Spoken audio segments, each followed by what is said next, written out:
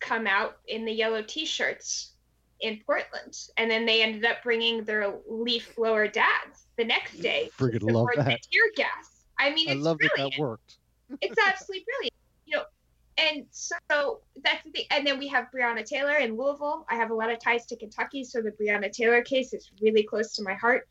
They are still not arresting anyone. Yeah. There's no one's being held accountable for that.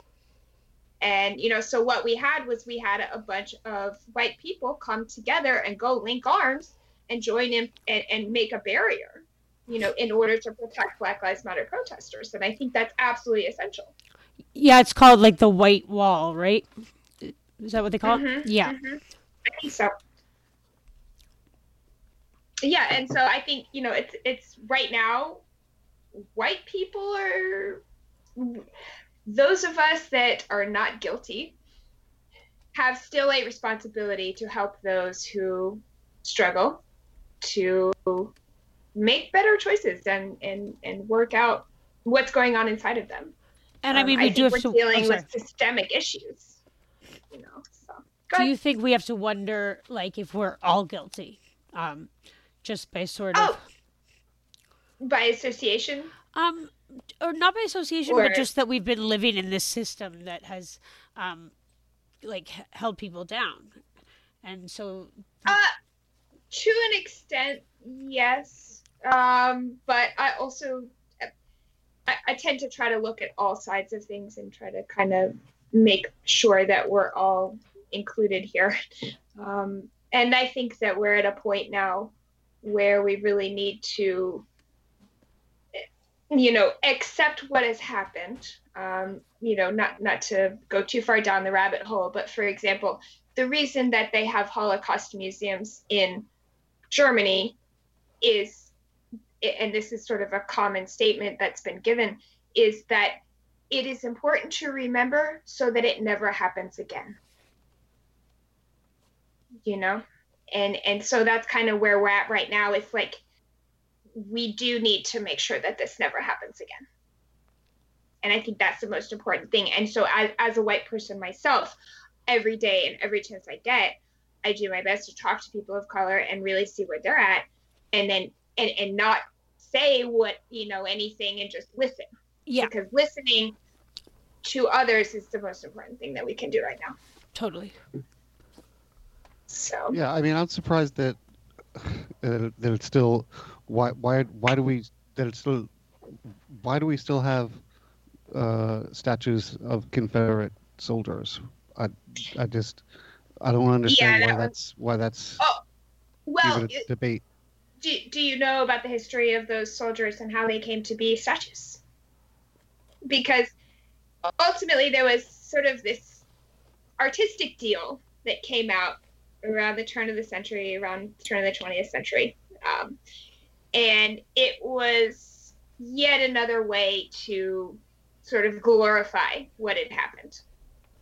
And they paid these artists a lot of money to create these statues. I think Lexington, Kentucky, I think did a pretty good job.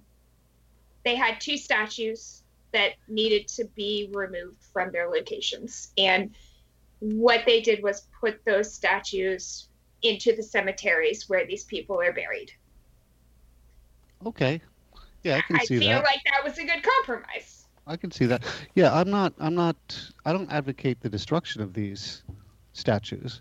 I think that they're like you said, a lot of money went into it, and they do have an artistic merit, but I think they should go somewhere else. They should go somewhere else. And so to else. me, where those bodies are buried of those people, that's the only appropriate place.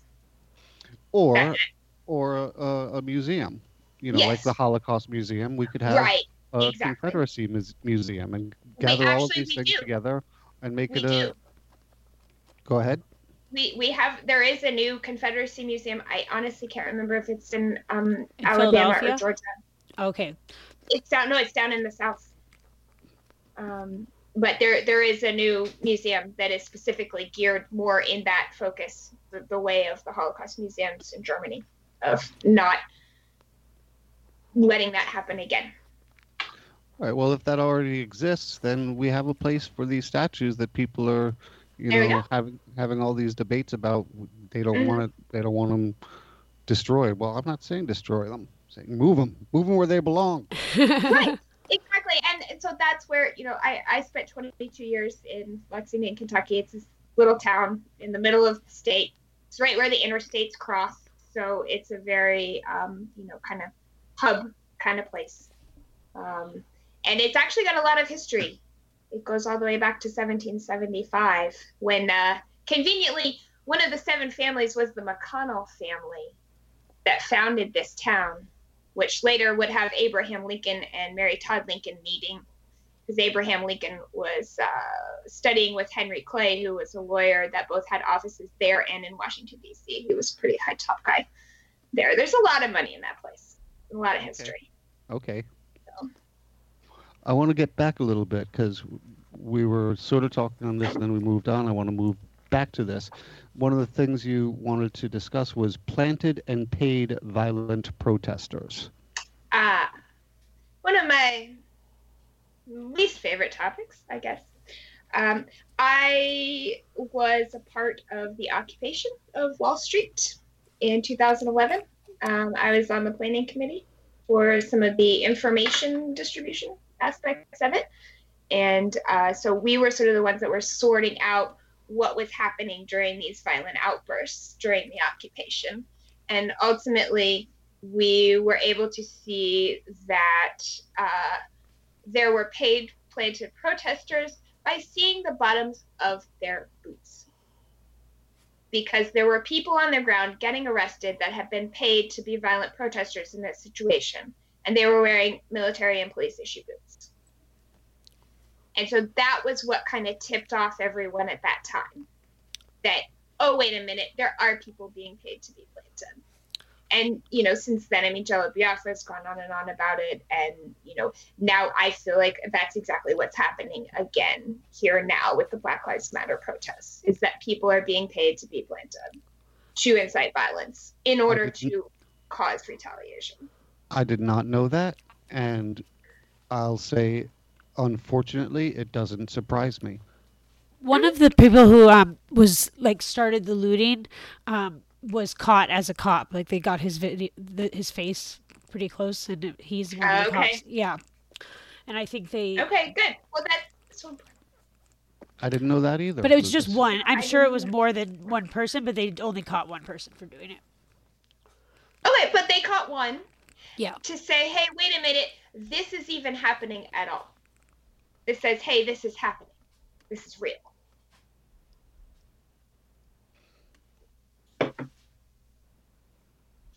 I'm just letting that breathe for a minute. I don't believe in dead air.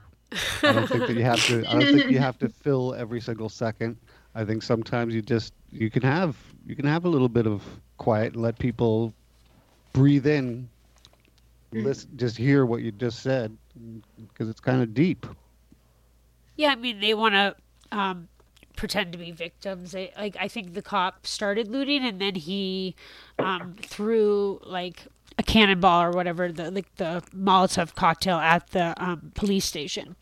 And then, once people see one person doing it, the crowd sort of, yeah.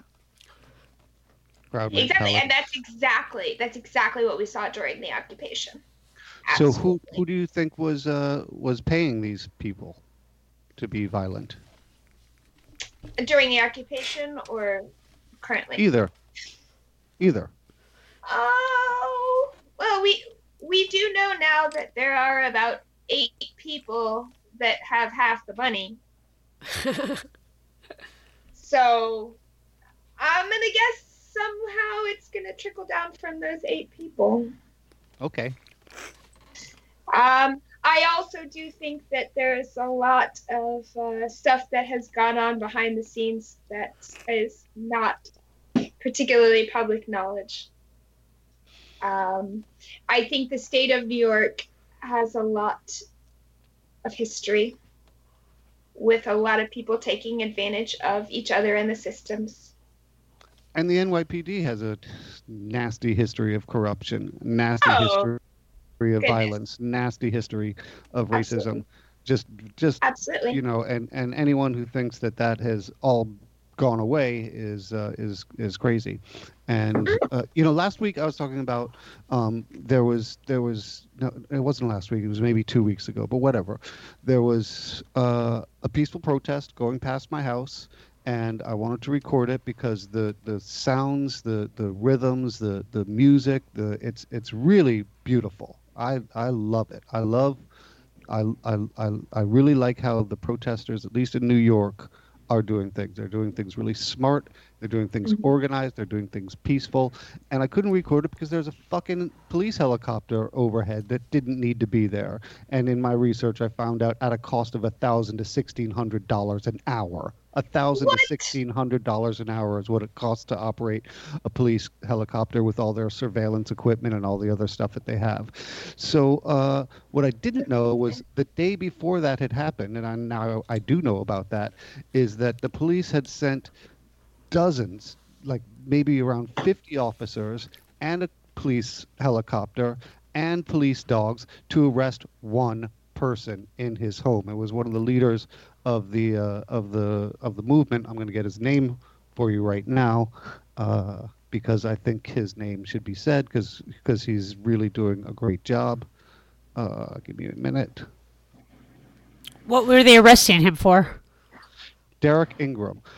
During an earlier protest, he had used a megaphone very close to a police officer's ear, and they considered that an assault. Oh, jeez. And so I'm just going to read this. Derek Ingram, an organizer of a group leading New York Black Lives Matter protest, was besieged inside his Manhattan apartment on Friday while a police helicopter patrolled overhead. Officers banged on his door and police dogs waited in the hallway. The street outside had been closed off by roughly 24 police vehicles and dozens of officers, including some who were wearing tactical gear and carrying shields. So he didn't let them in. He knew what his rights were. He knew they did not produce a search warrant. They did not produce any paperwork saying that they could enter his home. And the police were saying, I don't know what that noise is. I hope you can't hear it at home. Yeah.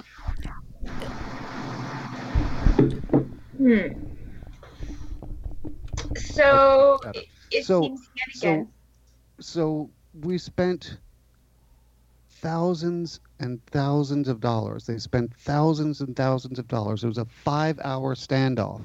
Okay, so just the helicopter alone was somewhere around $5,000 to $8,000 just for the helicopter for this one person who knew his rights, who live streamed it, and they eventually gave up, and he turned himself in sometime later with his attorney. And they're lying to him. They're saying, hey, we have your representatives out right outside the door. Your representatives are here. He's like, no, they're not. I'm on the phone with them.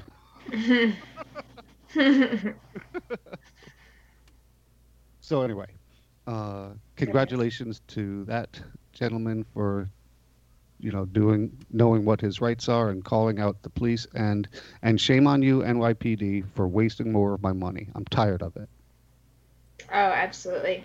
But that's the thing, is there is systemic corruption everywhere, and ultimately I think it's been bolstered by the fact that all of the police departments in America have had access to military surplus equipment since 1994. They've been able to buy it at a super discount directly from the Pentagon. And so since 1994, our police have been slowly building this militaristic arsenal. Yeah, NYPD is the most organized, heavily armed street gang in the world. Mm-hmm. Well, coming from an island in the middle of the ocean, in the middle of nowhere, it's not that different.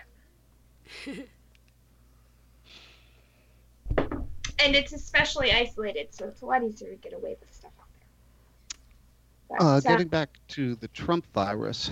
Yes. How has it affect? I love calling it that. As long as he's going to call it the China virus, I'm calling it the Trump virus because I think I think it'll be associated with him, like Obamacare is associated with Obama. So we're going to call it the Trump virus. Did you suffer a lot of economic impact personally? Oh, absolutely. I'm a freelancer and designer, and I was in the process of getting hired to be a mermaid tarot oracle. I was going to ask you what the hell that was. My friend has a whole company. It's really amazing. I don't know if you can plug anything on here, but it's called Dazzled Maui. You can say anything at all on this. Her name is Adele Lennox, and she's brilliant. So she hires people to play characters in these elaborate costumes for private parties. So we were in talks of me, being a mermaid and doing oracle things. And also I was doing caretaking for some pretty wealthy properties and things, and all of that just completely stopped. But more importantly, the island of Maui lost about 70% of their revenue in a very short period of time because tourism was blocked up. And we were okay with it, quite honestly, because tourists have completely ruined all of Hawaii, mostly. Within 1 month, we went from like 30 sea turtles on the beach in the evening to hundreds. We went from the water being brown every other day to being clear. We went from the sand, being completely just pushed around everywhere to building naturally. So there's a lot of reasons that actually the tourism industry has destroyed small scale ecosystems and infrastructures. And so it was really cool to be a part of the quiet time when there were no planes coming in and no planes leaving and everyone was living on lockdown, but we were still allowed to go swimming and fishing because fishing is a fundamental right in coastal areas. So they don't have jurisdiction of the water either. So as long as we were walking to the water and getting in the water, that was okay. But it was still a very harsh militaristic control level that I was not okay with. Yeah. Yep. And so one community in the island reported a 70% unemployment rate and is still doing so. So, there's a lot. There's a whole lot. But honestly, here's the other part. I was denied unemployment, and then I was denied PUA because they said I had an open unemployment case, even though I had the closed unemployment case letter that I submitted. And it just went around in circles, and I never got any help at all. And actually, over 53% of Hawaiians and or residents that applied for funding never saw a penny. Not one penny. Do you mind sharing why you were denied, or did they not even share that information with you? The official reason was that I had an open unemployment insurance case, even though I had a closed unemployment insurance case. And they waited until about 2 days before the deadline to send me that information. Yeah. Honestly, there's a lot of systemic racism in the other direction in the Hawaiian Islands. And honestly, as a white person, I say rightfully so, because colonialism has been there and destroying the land and taking it away from the people for a couple hundred years at this point. Yeah. And so what we were dealing with also was, the protests about the Keck Observatory, the 30-meter telescope, which is the largest mirror telescope now in the world. It's 14,000 feet up. And ultimately, the state and the university were supposed to be managing these lands. They were supposed to be protecting these lands, developing them as far as, keeping the natural habitat safe and protected from invasive species and things like that. And so we found out that for about 50 years, this land was being neglected. by those who were supposed to be responsible for it. So it was sort of a 1, 2, 3 punch. It was kind of there was the telescope, but it was being fueled by rage about colonialism and also mismanagement of sacred lands, and or even just the land in general, because the land is very important to the Hawaiian people. But so ultimately, as a white person there, I was told to go home multiple times a day at times. I had people that, would rather just not have me there. But the Hawaiians that I did get to actually meet and hang out with, we always managed to connect and find the aloha. That's it. Leaving aloha is a thing. It's a real thing. And it's all about having your heart open. How long have you lived there? About 2 years total. It's kind of a shifty place. So you kind of come and you go and you leave and you come back but you were living in New York before that, or where were you living? Oh goodness, I've kind of traveled all over. I had a home base in Kentucky for about 15 years, and then I also had a place in New York for a while.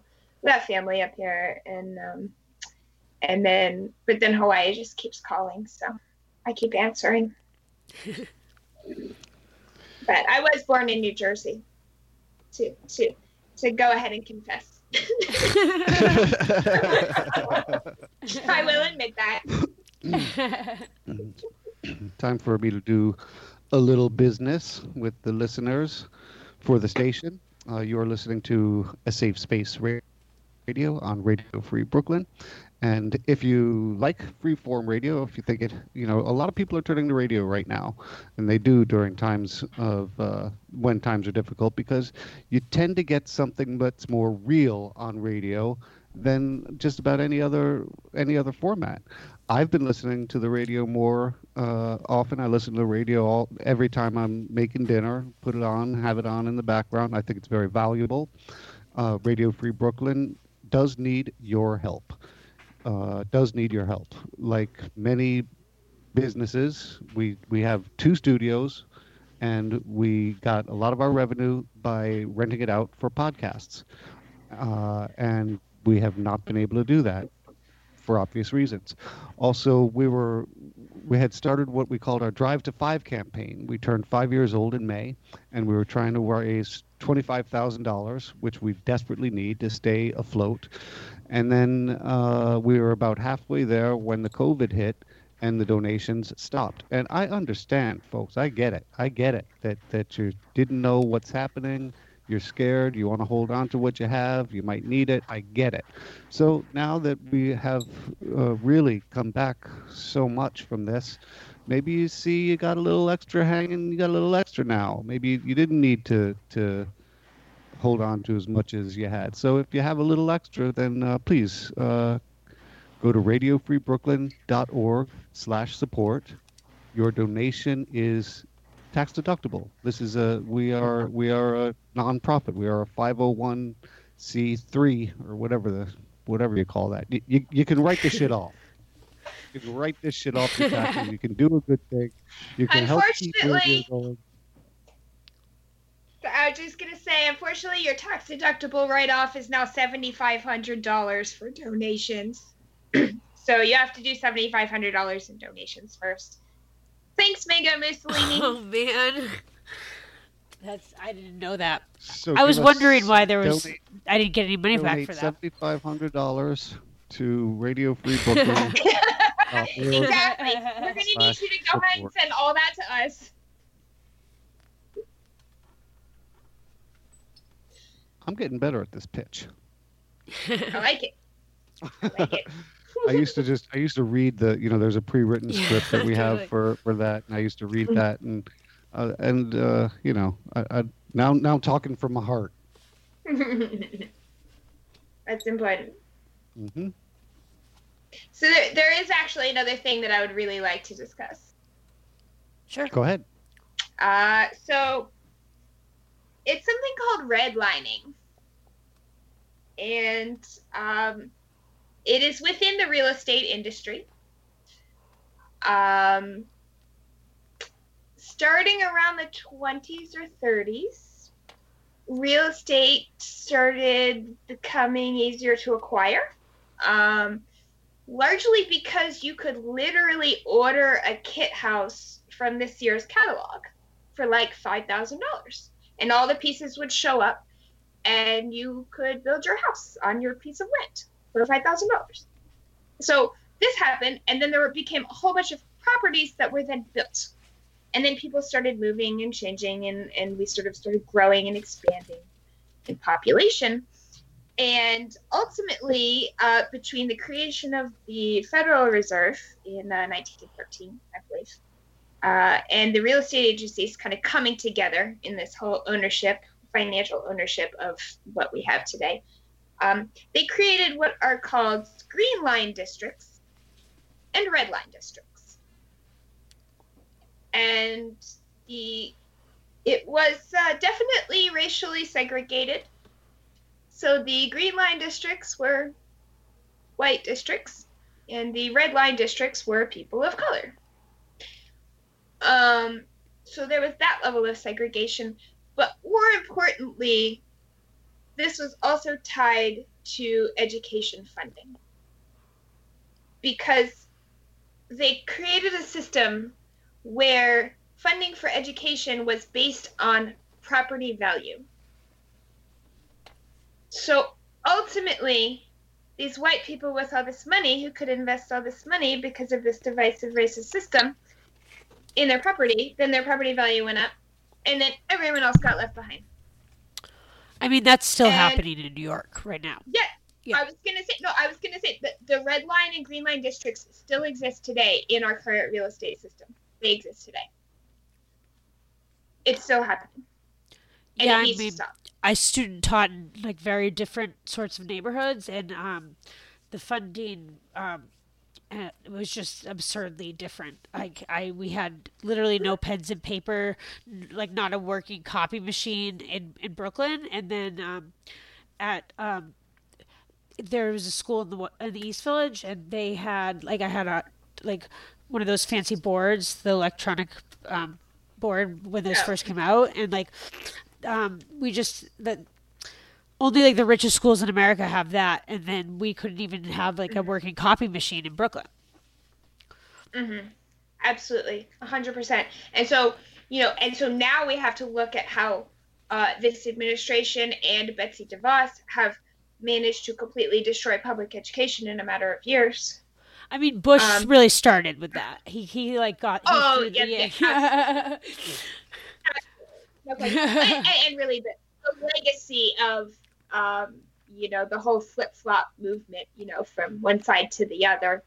It sort of seems like the blue team is all about building and infrastructure and growth and kumbaya, and then on like a societal level, and then the red team is like, let's knock down all these buildings and build bigger buildings.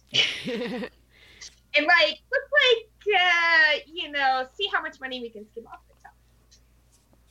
But I'm all about the purple party. I want to start the purple party. Can we please start the purple party? We're all in this together, people. I'd like to bring back the yippies. There's lots of yippies. They're out there. I've seen them. Yeah, they're out there. Whether they identify as it or not. I thought it was very interesting. One of the things that you had sent me had to do with you working out of number 9 Bleecker Street. When I was a kid, maybe 13 years old, me and my friend Norman, who was on the show recently, and Robert and I think Michael was involved, but I know at least me and Norman were doing this. Robert might not have, but we pasted posters for the National Marijuana Day Parade. We would hang out at number 9 Bleecker Street with Dana Beal and Aaron Kay and the whole fucking crew of yippies, and we wanted to help. We were all fucking pro weed people. We wanted to know what we could do to help. And so we hung up posters for, I remember May Day is J Day, because one year May 1st was the first Saturday of May. So that I remember that May Day is J Day. And I also vaguely remember rolling joints for them to distribute, but that might be a made up memory. I'm not sure if they actually let 13 and 14-year-olds have access to the stash. I don't know for sure. That might be a pretend memory. But number 9 Bleecker Street, man, I thought they were doing great things. They were doing great things, and I was reading about them just after you had reminded me that it existed. It doesn't anymore. Well, it does to a certain extent. The property is now a boxing gym, some sort of thing, but they have maintained a lot of the posters. They have maintained, a lot of the, from what I've heard, they have respect for the legacy of the space that they're in. And, Okay. and that's great. I would hate for the space to go to someone who's just like, oh, this is a great little townhouse. Right. Love it. Love Well, it. Gonna read you the whole thing. I say potential. I don't say history. I say potential. That's You haven't what I brought say. this character on a long time. I'm happy it's back. Yes. I know. It's been so long since we've gotten to really talk like this. It's been so great. So really quick, my take on number 9 Bleecker. So it was a cigar factory originally. They made Cuban cigars inside of there, like 20s, 30s, 40s. And then it actually has access to the original meeting place of the Black Panthers underneath of Bond Street. Oh, I never knew that. That's so interesting. In Manhattan. While we were doing our meetings, I sort of, asked around a lot about the building, and I asked a lot about the history and stuff. And so this cigar factory owner was allowing them to come in and go down into the basement and access under the street to have a secret client meeting place. And for me, I'm guessing that the cigar maker was an immigrant himself, and so then he was interested in any and all, helping any and all people. Yeah. Because he himself had struggled, So that, I think that's the mentality that we need to get back to, because we have all these people who say, that they're following this organization that tells them to be excellent to each other. And yet all they do is judge and, proselytize and put down and destroy things that are not what they accept, and so I think those of us that are open-minded and hear and also have white skin, I think it's so important every day to speak up and be allies, be open, say, hey, that's not okay. Any and every time, that's not okay. Mm-hmm. This is unacceptable. I take care of a 3.5-year-old child sometimes, and sometimes I have to literally say to him, this is unacceptable. And it's because he doesn't know yet, and so you have to tell him. And there's a lot of people that just literally have gotten by in this life so far, in this current generation, well, several generations that we have now, that have not had to have a care in the world and just go along their business, and they think, oh, whatever, oh, we ended slavery in 1865, so it's fine. No, it's not fine. It's still not fine. And it's not going to be fine until we fix it. And you also have to wonder, is the modern day prison system like equivalent to slavery? Oh my gosh. 100%. Oh my gosh. Well, so, yes. that's why it's taken so long for New Jersey to have legal marijuana, because Cory Booker pushed so hard for reform about people with felony marijuana convictions, because they were trying to write legislature that said if you had a felony of any kind, even if it was marijuana related, you couldn't be in the business. And so that, and then on top of that, expunging records. Like San Francisco expunged every marijuana criminal record going back to 1975, because that's when they created legal medical marijuana in California. So now, all the way back to 1975. Illinois, 800,000 cases were expunged. Mississippi, 40,000 people were let out of jail in one day because they couldn't afford to keep them anymore. And they were sitting there because they had some pot in their pocket. So we're getting there. But I really do. Going back to New Jersey, I really appreciate the fact that they really, at least some people in the administration there, took it seriously. That, Oh, well, for example, I lived in New York City in 2008 during the Stop and Frisk campaigns. And after 1 year, they were like, oh, shit, we just stopped and frisked like 90% people of color. We can't keep doing this. Oops. You know, but that's a sign of the systemic racism of America. I mean, America is functioning exactly as it was designed. If there wasn't public outrage, it would have continued. It would have absolutely continued. Oh, no question. No question. This is again why I urge people to continue in the protest. Urge people to continue to speak out against things that they see. If you see something that is not right, you got to say you know speak up. Speak up in absolutely. whatever way that you can, in whatever channel that you have, and if it gets you in trouble, then that is what Mr. Lewis would call good trouble. So get yourself get yourself some good trouble. Get yourself into some necessary trouble if that's what it takes. Do it.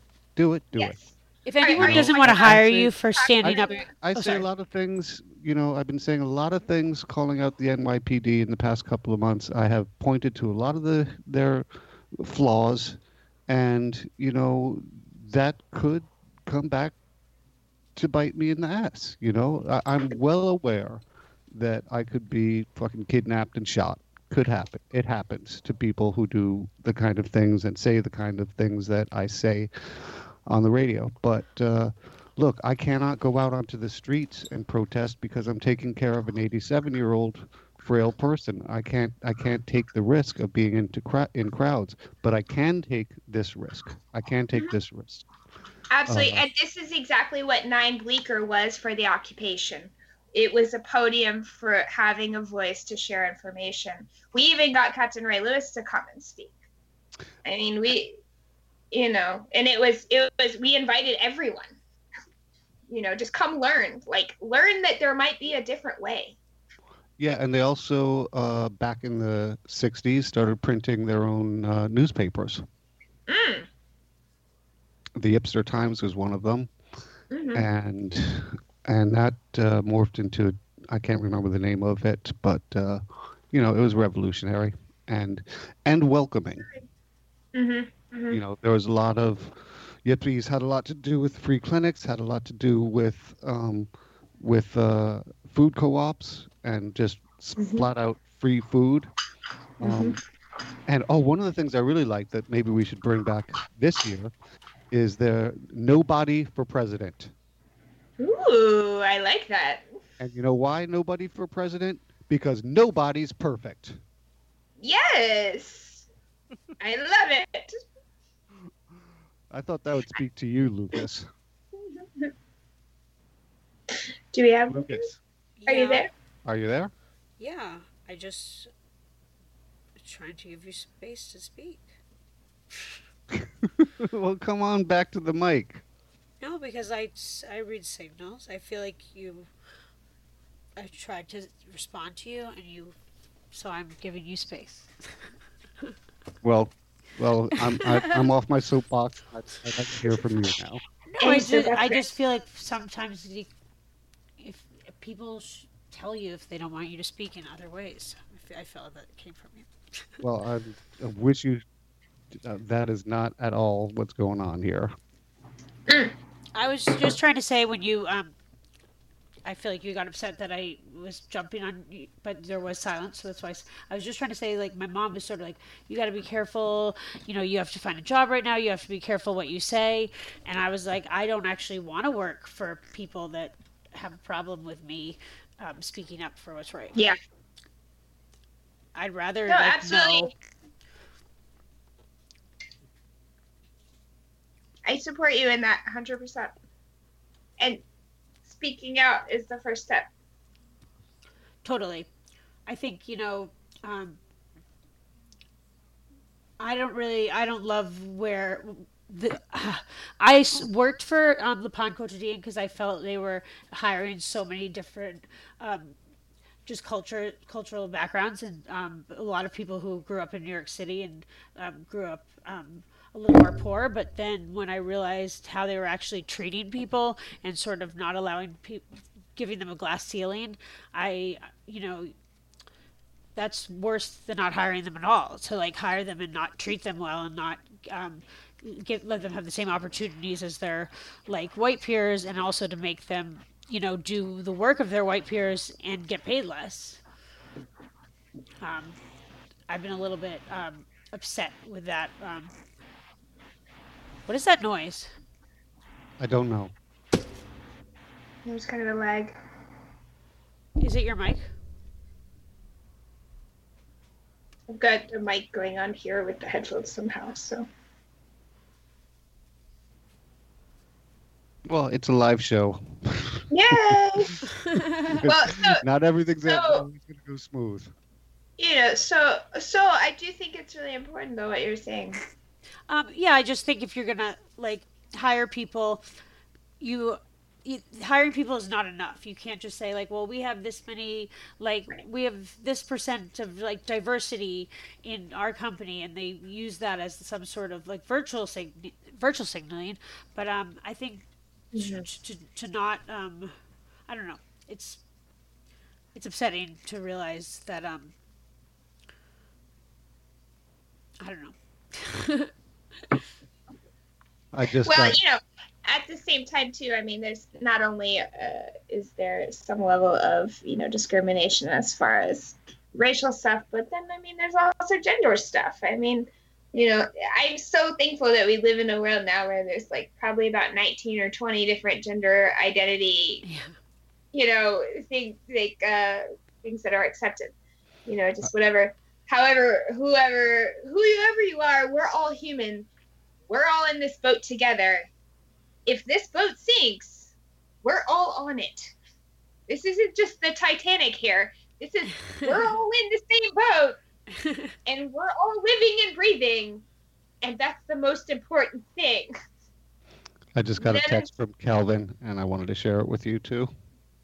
Oh, yes. Nobody 2020, totally. Yes. Yes. I'd like to write in my cat. Can I please write in my cat? Thank you for that. So actually, that brings up, though, something I've thought about for years. Our society has become so complex and so global that how could we ever how can one person ever make the decisions for that many people? When you look at population, we had 3 billion people on this planet in 1960. It is 2020, and we have 8 billion people. It took us many hundreds of thousands of years to get to 3 billion, and then it took us how many years to get to 8 billion? And so, we're kind of at this really important tipping point right now, because we've already reached beyond our carrying capacity. That's what it's called in the sustainability world, where we require more resources than we can replace in 1 year. And that started in 2018. And I think that has something to do with the effort towards shutting us down, locking us out, keeping us controlled, keeping us subdued, and shutting us down from being alive. I mean, that it really seems like this is, on top of a potentially deadly biological agent, a really convenient opportunity to really completely change society. And they seem to be doing a very clear job of that. Yeah, it seemed pretty planned. Yeah, 100% planned. I mean, and they must have known about the virus for a long time. Like, I don't buy that they just got the news. Like, we have had. Okay, so let's go back to 2003. 2003, we had there was a virus that came out. 2009 was the swine flu, which I had confirmed. I got it from someone that I went to a music show and got sick and got confirmed.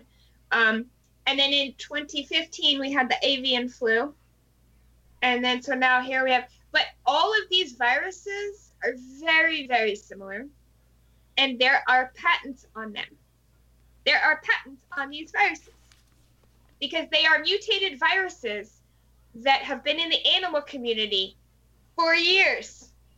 If you look on the back of a can of Lysol, it says that it will protect you against coronavirus. But it's a family of viruses. It's not just one virus.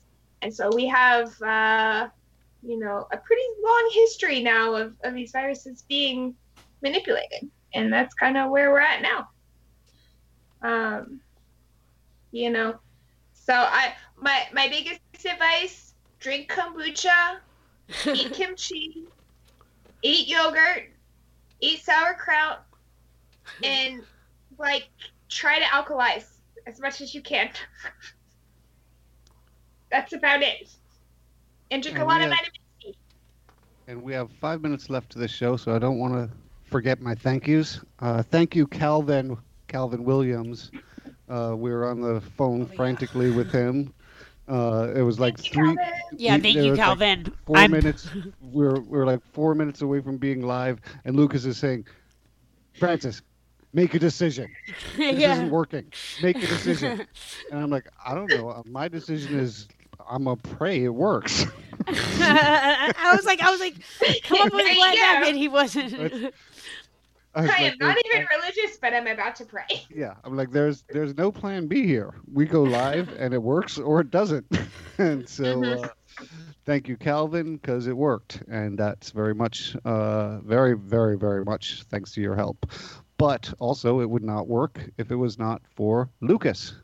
I'm dropping the ball a little bit, but hopefully. Yeah. Hey, we got it done. We got it made. We got it done.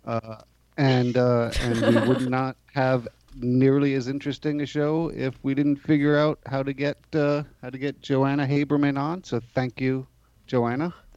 Thank you, Lucas. Thank you, Joanna. Thank you, Calvin. Thank you, listeners, for keeping us in the top 10. We like that. I like to see that. It's not my I'm not gonna get all big-headed about it, but I was afraid that when I turned more serious and started producing a more serious show and took out all the sex, well, most of the sex and most of the comedy, that I would lose people. Oh shoot! Man, I wish I had been here for that part too. But this is really important. I think sometimes we can talk about that, but you have to, we have to tell your sister not to watch or listen. Right. I like that Nancy can listen. She was listening last week. I don't know if she's listening this week. But anyway, I feel extremely grateful to everyone who helps make this happen. And that's. Oh, and next week I'll be working with Calvin. Once again, Lucas has to get out of town for a bit and won't have access to the equipment. So I'm going to be working with Calvin next week, and our guest is going to be Raina Terror. And yay! I love her. Right? Love her. So tune in for that, because Raina Terror is rocking, and Joanna said so. She is. She's amazing. You better be here next week. I'm going to be here next week just listening. So you better be here too. Awesome. Final thoughts? Anybody?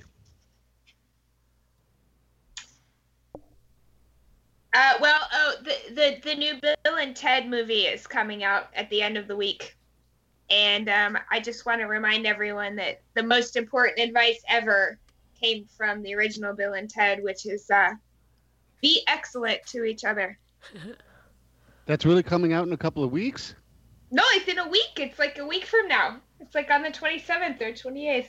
That's such good news. Brand new Bill and Ted. Yes, That's such good news. And Kevin Smith already previewed it, and his official response was that he cried. Wow. So, if it made Kevin Smith cry, it's probably going to make you cry too. Thank you so much for all your knowledge. It's been great having you on the show. Thank you, Lucas. Lucas was really excited. Lucas was so excited. Yeah, awesome. Because you guys talked, not for not very long when we were in Fire Island. I think right as I was coming out, I think I talked to her about that, right? I was like, you were Chris. I was Chris, but I was they them. But I think I might have told her the truth. Yeah, I think I told, like, I was like, well, I just don't want people aren't ready for him, and so she was one of the first people who knew. Yeah. Oh, that makes me so happy. And actually, I just want to say, my 15-year-old is now Alex, and we have moved to he, him, and his. Oh, and wow. I'm so thankful every day that I get to have a mini me that is so cool and awesome and expansive. He's so lucky to have you. Sorry, All right, he's so we lucky to say have our you as a mom. goodbyes. Okay. Oh, thank you. Thank you so much. All right. We'll have a little bit of music. Thank you, and Facebook. we are out. You're welcome.